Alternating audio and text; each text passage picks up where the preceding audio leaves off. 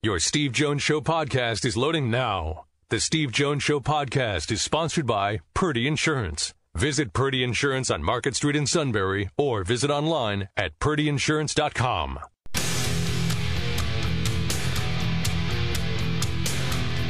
This is the Steve Jones Show on News Radio 1070 WKOK. Sponsored by Purdy Insurance. Now, from the Sunbury Motors Studio, here's Steve Jones.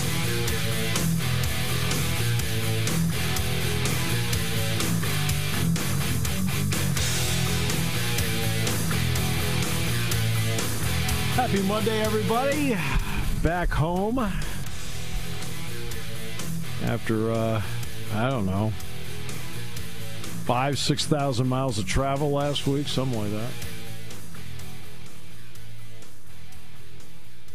Great to be with you on the show today. Brought to you by our good friends at Purdy Insurance, Market Street in Sunbury. Go to purdyinsurance.com. Auto, home, life, business. Best in new inventory, great pre-owned inventory with the Sunbury Motors Guarantee. And a tremendous service department. My apologies. Auto, home, life, business. Boat, RV. Motorcycle. They'll make sure you're fully insured, and they'll do a great job of taking care of your policies. Customer service means everything to them. At Sunbury Motors, 4th Street in Sunbury. My apologies. At Purdy Insurance, Market Street in Sunbury, go to purdyinsurance.com. Do we have any guests today at all? I think Matt Catrillo may call in, and then John Griffin may also call in. But other than that, yeah. I don't think so. Yeah, John's got... I think who he has Princeton next, I believe, if I recall. I think Princeton on Wednesday night. All right. And then the Eagles, yeah, I'll start with the Eagles. I'll get to other things later. The Eagles are a very good team.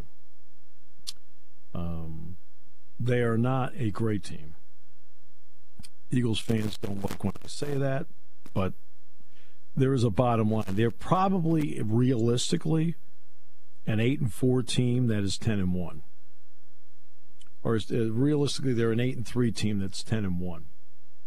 I mean, realistically, that's what they are. Yesterday, y'all won the game, but that was as poorly officiated a game as I've seen in a long time. No offense, A.J. Brown fumbled the ball. That was a fumble. I was shocked by the call. I sat back and went, what? Like live, he fumbled it. And I watched the replay, I go, that's a fumble. He's got to make a football. No, he fumbled the ball. You lost the game. I don't quite get what I'm seeing with the officiating, but that's the second game this year that the Eagles have benefited from tremendous. It's the second time I've seen this year where the Eagles really benefited from really poor officiating, that everything went their way. When I sat back and went, what am I watching here? Because remember, they're playing a Buffalo defense. Let's start with this. There's no Matt Milano and no White. The two top defensive players they don't have because they're out for the year. And he fumbles the ball. I'm sorry, he caught it and fumbled it.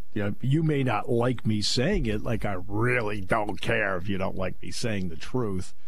I mean, you just can't just sit there and go, I'm an Eagles fan. He caught it. He did not catch it. It was incomplete. Okay, well, you're then out of the conversation. Okay. I have neutral eyes, and neutral eyes, I sat there and went, you got to be kidding me. Really? I have no dog in the hunt. If the Eagles win, that's great. If the Eagles lose, I don't care. That's fine. I mean, to be honest with you, I don't have a dog in the hunt. It doesn't matter to me who wins the games. It didn't matter to me if Buffalo won. It didn't matter to me if Philadelphia won. But you want me to come out and give you at least an honest assessment of what I saw. I'm watching the game. Philadelphia gets outplayed in a lot of ways. Now, there's certain elements they're really good at. DeAndre Swift has been having a really good year. The kick by Josh Elliott might be the second best kick. I'll say, it would be the second best kick I've ever seen, maybe third. Number one is the Adam Vinatieri kick in the snow against the Raiders. Yeah, we can talk tuck rule all you want, but I'm just talking about the kick. To kick it in a driving snowstorm like that, to send the game to overtime, and then to kick another field goal in the driving snowstorm to win it, that's great kicking. Okay? I saw Massimo. I literally just saw Massimo Manca before the Rutgers game. He kicked a 50-yard field goal in a driving rainstorm against Notre Dame that I thought was phenomenal, which I always had felt was the second best kick I'd ever seen until I saw yesterday. And the Elliott kick from 61 yards out. Was it 60? Maybe it was 60. It may have been 60. It doesn't matter. 59, 60, we're just parsing. Right? 59, 60 yards under those conditions and in that situation was tremendous. Great kick. Clutch, the whole thing. Just a great kick by him. He's been the best player on the Eagles the entire season. And tremendous. I thought Jordan Davis played well against the run during the game. Bradbury had the interception, which was a really good play by him. Everybody else in the defense was, Offensively, for the most part, except Devontae Smith, who I thought was darn good. And then I thought Swift has been exponentially better than I thought he was going to be for Philadelphia. I thought he'd be good, but not this good. And that cutback, he always finds that lane. He's been really, really good. Hurts is not as good as last year. He has moments where it looks like last year, and he has moments where it looks like his rookie year. He's kind of, and that may be in the end who he actually is. But they're like an 8-3 team that's 10-1. And a big reason why they are 10-1 and not 8-3 is that there have been two games where the officiating was so poor, and yesterday was one of them. You're like, I don't get it. There was a punt return, and I pointed this out on a game earlier this year, and it may have been the Washington game. Washington or Dallas. I think Covey's a really good punt returner. But you can clearly see, it was a couple weeks ago, you can clearly see a block in the back, and no call. I'm sitting there like going, really? And I saw the same thing yesterday. Clear block in the back. I'm like, well, that's coming back. No, it's not coming back. I'm thinking, what the heck am I watching here? Then I saw the Brown play, and immediately I said, wow, it's a fumble. He lost it. And they're like, upon review. Upon review what? He fumbled the ball. He caught it, and he fumbled it. He caught it. He had already taken 2 steps, was in the process of taking the 3rd step. Like, that's when he fumbled it. He wasn't juggling it. He fumbled. Like, I don't get it. Now, these are all going as 10-1s. That means the Eagles right now have the clear path to being the number 1 seed. Are they the number 1 seed in the NFC? Absolutely they are. Have they been the best team in the NFC? Yes. Have they been the best team in the NFL? Yes. Are they a great team? No. They're very good. They're very good. But they're not as good as they were last year. That's the oddity. That's the strange part about it. And it depends on who you play, when. But they got a couple of breaks. where I'm sitting there, and again, I'm totally neutral. There's no dog in the hunt. Zero. I don't care who wins the Super Bowl. I don't care who wins the NFC East. I always kid around about the Giants all the time when they play the Cowboys. That's actually real. But I don't care. When the Eagles play the Cowboys, do I care who wins the game? Nope. Do I care who wins the 49ers-Eagles game? Nope. I can objectively sit here and talk to all of you and say, you know what? This is what I'm seeing. This is what I'm not seeing.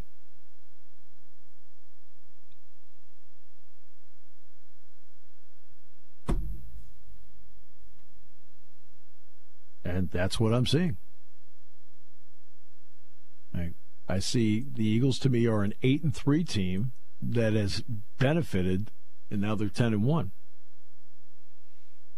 Now, Eagles fans have every right to sit back and say, yeah, but we're 10-1, and that's all that matters. You are absolutely correct about that. Absolutely correct about that.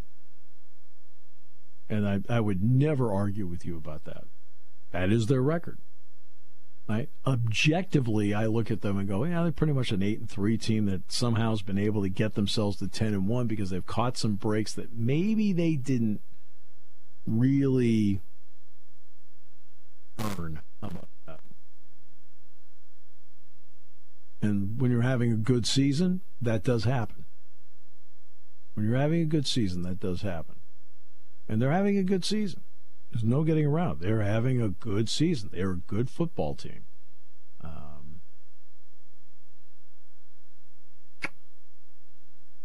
I'm sure, I think Matt's calling in with his rant here at some point. Maybe not this second, but maybe in the next hour. We got John Griffin next half hour, I believe. John's at 1:35. Bowl projections. We'll give you the bowl projections in a moment as we continue on News Radio 1070 WKOK, brought to you by Purdy Insurance.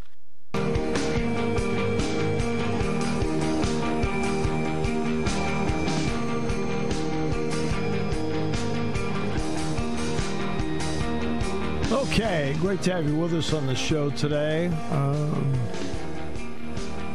Losing teams make losing plays. Yesterday, the Bills missed 2 field goals, losing plays. Auburn, Alabama at the end. You rushed 2? Really? Who thought that was a good idea? I mean, when the ball was snapped, I looked at Dick Girardi because I was back in Orlando at that point. I looked at Dick Girardi. I said, they're rushing 2. I said, they're inviting a touchdown pass. I said, you got to make this guy run for his life. Right? You rush 4. They rushed 2, threw a touchdown pass, ended it. Losing teams make losing plays. Penn State Bowl projections. Mark Schlabach, ESPN, has Penn State in the Fiesta Bowl on January 1st against Washington. Kyle Bonagura of ESPN has Penn State against Texas in the Cotton Bowl on Friday, December 29th.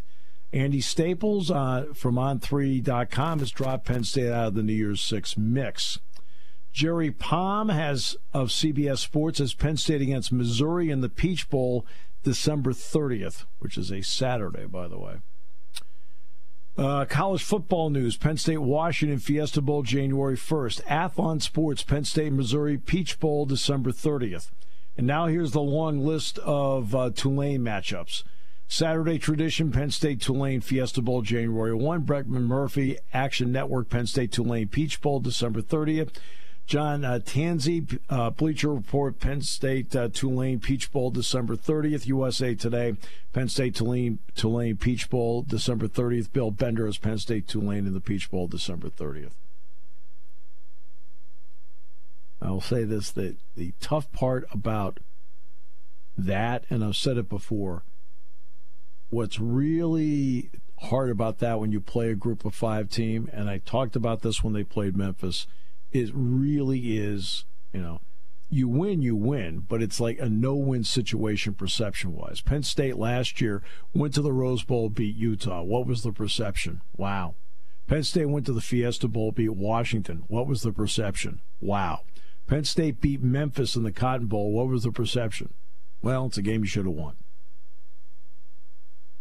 But if you look at Tulane beating USC last year in the Cotton Bowl, everybody looks at it and goes, what the heck happened there? I think Houston once beat Florida State in the Peach Bowl. And although, you know what's interesting? Look at the Big 12 standings. Okay? Check out the Big 12 standings. Everyone talks about, wow, look at this great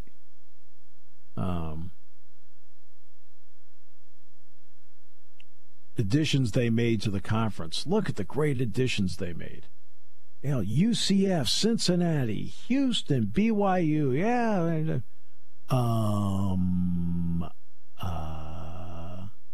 Okay. Who's the best of the group? UCF. They went 3-6 in the conference, 6-6 overall. They're going to a bowl game. BYU 2-7 in the conference, 5-7 overall. Houston 2-7 in the conference, 4-8 overall. Cincinnati 1-8 in the conference, 3-9 overall. So the four new teams in conference combined to win 8 games. 8. The 3 teams combined to go 8-28 in conference play, right? 6, 13, 20. Yeah, 8-28. 8-28 in conference play, the 4 schools that were brought into the Big 12. 8-28. What does that tell you? Oh, the group of 5 and blah, blah. These are, Cincinnati was in the college football playoff. Houston's always been really good. They've won a Peach Bowl. BYU, great rep. UCF, national champs. They proclaimed in 17 or whatever that year was. Right? They combined to go 8-28 when they had to go day in and day out against other Power 5 teams. 8-28. What does that tell you?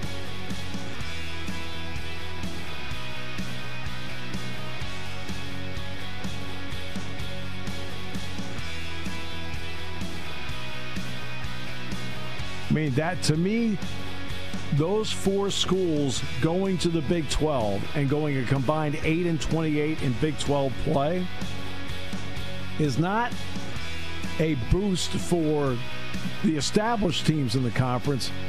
It tells you that there is a chasm, for the most part, with maybe the exception of a team when you have to do it every single week.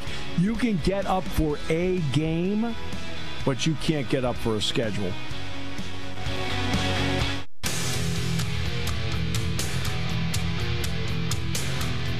This is the Steve Jones Show on News Radio 1070 WKOK. Sponsored by Purdy Insurance.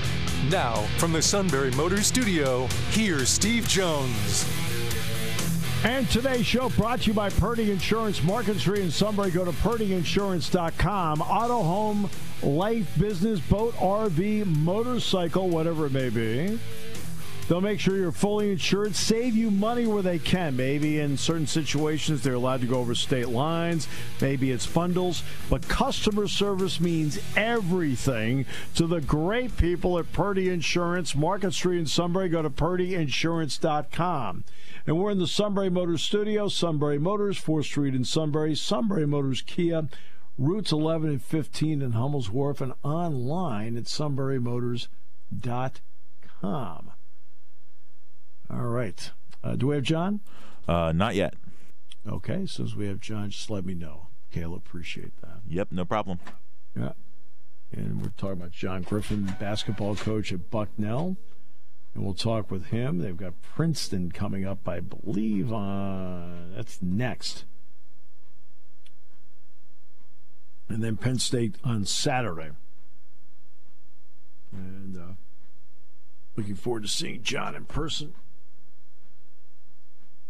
Last time I saw him in person was Coaches versus Cancer here back in late May, early June.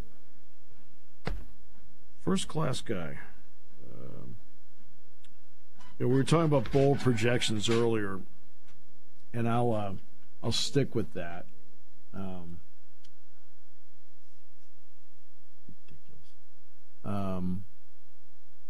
I'll stick with Penn State football for a moment, and that's Friday night's game. They obviously played extremely well across the board. The offensive line played well, really protected Drew, and then when Bo was in there, Bo as well.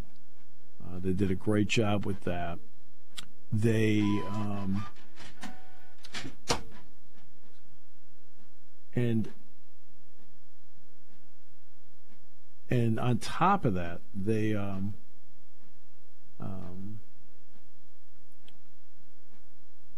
hit the big plays. Katron Allen had a big night. Nicholas Singleton had a big night. And Nicholas had a big night in both the running and the passing part of it. Big plays in both.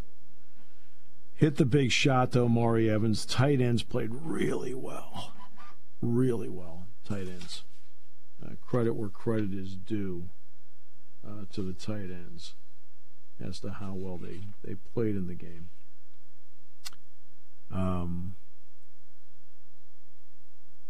And they were able to get the job done. And again, played, in my opinion, at a high level. Defensively, they were just, you could see from the outset, totally, completely dominant. Totally, completely dominant. From the start to the finish. You see right away. And Jack, I thought, made the perfect comment in the pregame show when he said, hey, look, here's the bottom line. He says, every matchup you look across the board, Penn State's defense against the Michigan State offense, it's all Penn State. And this is also something that, in talking the day before, somebody who works in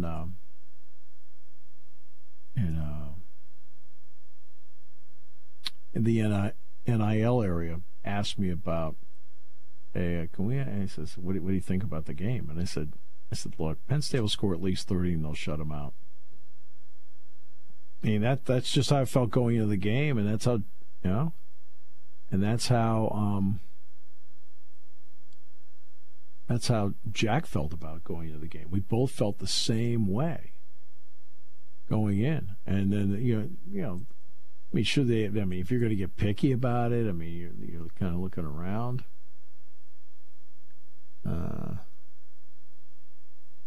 And there was nothing that looked right for Michigan State going into this game against Penn State. It was just that kind of matchup.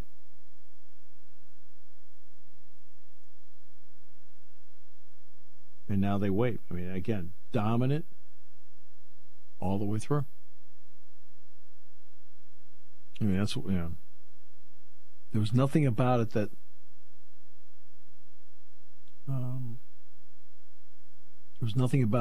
that was unusual.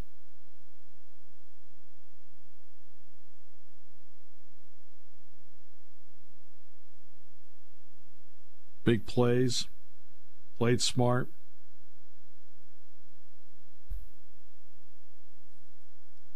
And Singleton and Allen both had over 100 yards rushing, and Drew threw the ball great. You could tell last Monday in watching practice, like, this will be no problem with how he was throwing the ball. He really threw the ball well when he threw the ball last week. You could just say. Yeah, you could just say. Yeah, I know he didn't do much throwing on Tuesday when the media was in there, but like Monday, throwing the ball, he was slinging it all over the yard. That's why, and then I watched him in warm-up, and in warm-up he looked the same as he did on Monday. Using Bo, we had to laugh because when Bo came in the game near the goal line, Michigan State called a timeout. So after the game, we went downstairs and we were going out. Jack was getting on the bus to go back with the team to State College. I just walked out with him, and then I ended up walking back to the hotel. In Detroit, by the way, I know there have been a lot of improvements made there, and you can see it. I mean, I had no qualms about walking at midnight in Detroit back to those. It was like 10 blocks. Didn't bother me at all. But, so we're walking back to the bus, and Bo comes out. And Jack and I, talking to him, and I looked over and I said, yeah, Jack and I laughed on the broadcast that when you came in the game that one time, they immediately called a timeout. And he says, yeah. He says, geez, Mr. Jones, he says, I was so mad about that. He says, we were all set to go. I said, yeah, I know you were. I said, we're all set to go. Oh, goodness gracious. No. But that's, 10 wins. I think I have only 7 teams in the country since the start of the college football playoff that have won 10 or more 5 times. I mean, you look at for example, take Texas. Texas has had a tremendous year. Great year. And we don't have John yet, right? I'm just checking to make sure. We do not. Okay, no, I'm making sure. That's all. I don't want to hold John up in any way, because I know he's busy, and I want to make sure I'm not doing anything that slows him down in any way. Want to be fair to him and appreciate the fact he's giving us time. So, when you're looking at and he said we were all set to go. Well, you're looking at the teams like Texas, USC, for example. Right? Texas has not won 10 or better 5 of the last 8 years. They're having a terrific year this year, and all credit to Steve Sarkisian and his team for that. Okay. But it's been a struggle for them. That's why they've been switching coaches. USC, reigning Heisman Trophy winner,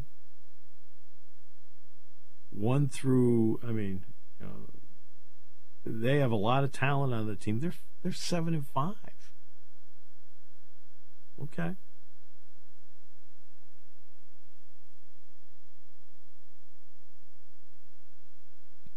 I mean, those are 2 of the dominant brands. Notre Dame? No. Again.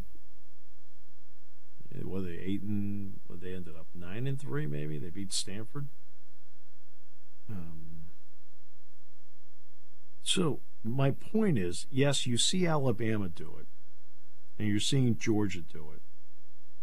You're seeing, to the credit of Ohio State, do it. Okay.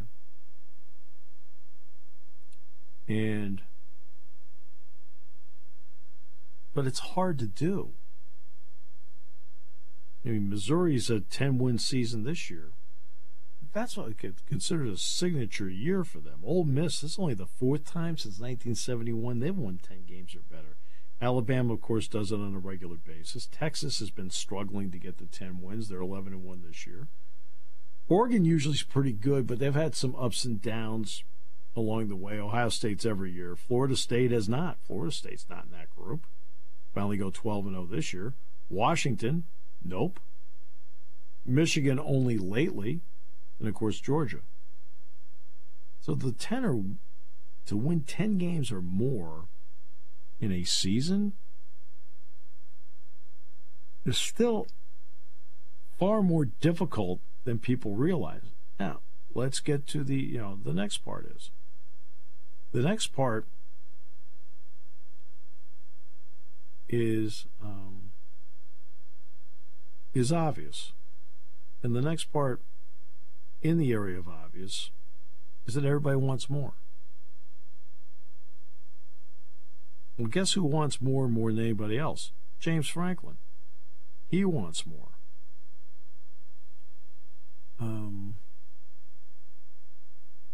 And the players want more, and the assistant coaches want more. As badly as the fans want it, and I know they want it badly. You throw your hearts and souls into it, so I completely get it. So you're disappointed that they're at 10 wins and not 11 or 12. I completely understand that. But let's not pretend, too, that winning 10 games is some shabby accomplishment. It's not. It is an accomplishment. And there are, you're going through, let's see, who has 10 wins in this particular year? Let's see, Miami of Ohio does. Right? They're a good team. They're in the, they'll be playing in the MAC championship game. So they have 10 wins. Troy has 10 wins. SMU, Toledo, Iowa have 10 wins. James Madison has 11. Liberty, 12. Tulane has 11. Louisville has 10. Penn State has 10. Oklahoma has 10. As does Missouri, Ole Miss, Alabama, Texas, Oregon, Ohio State, Florida State, Washington, Michigan, and Georgia. So the total that I have that are 12, 13, 14, 15, 16, 17, 18, 19, 20. So 20 schools in this particular year have 10 wins. Now, there are, with bowl games and championship games, there could be more. But there's 20 out of 133. It's so it's difficult to do.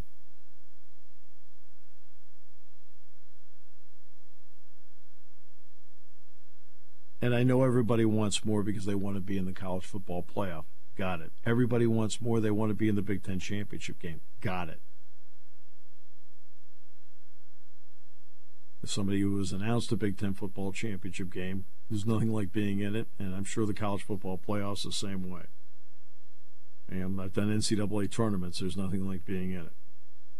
So I completely get where everybody wants the program to be. But you're not at a position where you're a 7, 8, 9 win team. You're not in that position. You're one of the double-digit teams. Now you're fighting for inches, not yards. If you're a 7, 8, 9 win team, you're fighting for yards to get yourself to the top. If you're a 10 win team on a consistent basis, which Penn State is, you're fighting now for inches. All right, we'll take a break. We'll come back with more in a moment here on News Radio 1070 WKOK. And by the way, I was talking about the officiating on the Eagles game yesterday. There were 2 false starts on Jason Kelce yesterday. One was a really good call, and the other one was a horrible call. I mean, one was like, okay, yep, you can see it. The other one's like, well, come on, what are we doing here? Just let him snap it. So I felt the officials on Kelce got one right. You're like, okay, yep, he definitely moved it, and I can see why what was it, A.J. Epinesa, why he jumped. The other one was like, what are we doing here? So that was one where I sat back and went, okay, the first one, yes. The second one, no. That was not a good call on Kelce, the second one. Again, go ahead. We got John Griffin. So. Oh, great. Good. Let's get John on. John, first of all, how are you? You doing all right? Steve, doing well. Doing very well. How about yourself? Doing great. Thanks for asking. No problem. I'm talking about my Eagles. Yeah, talking about your Eagles. I mean, they're very, very good. Very, very good. They're a resilient group. Yeah. They're resilient. We as Philly fans, man, we love this team. Oh, no. You know what? They really represent the city. That's the way the city is. I mean, they're Rocky Balboa. Yeah. That's a nice usage of Rocky Balboa right there. You know, they take a few shots and they keep getting off the deck.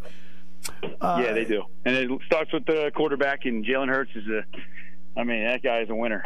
So it's fun to watch. He is. It is fun to watch. I know your team needs to be resilient as well at this point. So what do you see in them? What do you see in them off the court, and what do you see in them on the practice court, John? I mean, I see a group that's eager to improve. Obviously, the results are not what anybody would want. In a world of instant gratification, we've played 8 games. I think everybody on the team and the program, following the program, wants us to be 8-0, and it's just, we're not there yet. And that doesn't lessen the expectations throughout the course of the month of November. However, we have to be realistic about kind of where we are. And the group is just, like I said, they have the right attitude towards improvement. And every day we come in, there's good energy, there's good enthusiasm, and these guys are just seeking to get better. And that's all you can ask right now. I would say the one mistake that I made, and part of it was just walking into the situation, was just our scheduling. Essentially, after we played Penn State on the 2nd, we'll have played 10 games from November 6th to December 2nd. It's just too many, especially with a group like the one that we have, where they're trying to figure out how to get better as a unit themselves, let alone prepare for an opponent. And it seems like every time we're on the floor together, we're either playing somebody else or preparing for somebody else. And it just slows down your ultimate goal of being the best team that you can be. Yeah, what has that done in the ability for them to then be cohesive with what you'd like to do? And conversely, what has that done in your ability to look at each player as to what they do best to then accentuate it? I mean, it's a great question. First of all, within the locker room, I can tell you that when we, having played at this point 8 games and been on the road as much as we have, the group is really building confidence in the fact that they feel like they can win every time they're on the floor. And that's a big part of this growth process, is being mentally believing that you can win no matter the opponent. And we've shown in spurts that we can be a pretty dynamic team and a pretty tough team defensively, which will always give us a chance to win games. And then individually, with Elvin Edmonds going down, we just have to be a little creative with how we get into some of our offensive movement patterns. And then at the same time, we have to do a better job with our shot selection. We're taking at times, not for 40 minutes, but at times challenging shots that lead to transition defense. And, when you play as many games as we have, transition defense can ultimately lead to points. So it's a work in progress in that regard. John, I look forward. I know you got a game with Princeton coming up, but I look forward to seeing you Saturday here, okay? All right. Thanks, Steve. Great, John. All right, we'll come back more in a moment here on News Radio 1070 WKOK, brought to you by Purdy Insurance.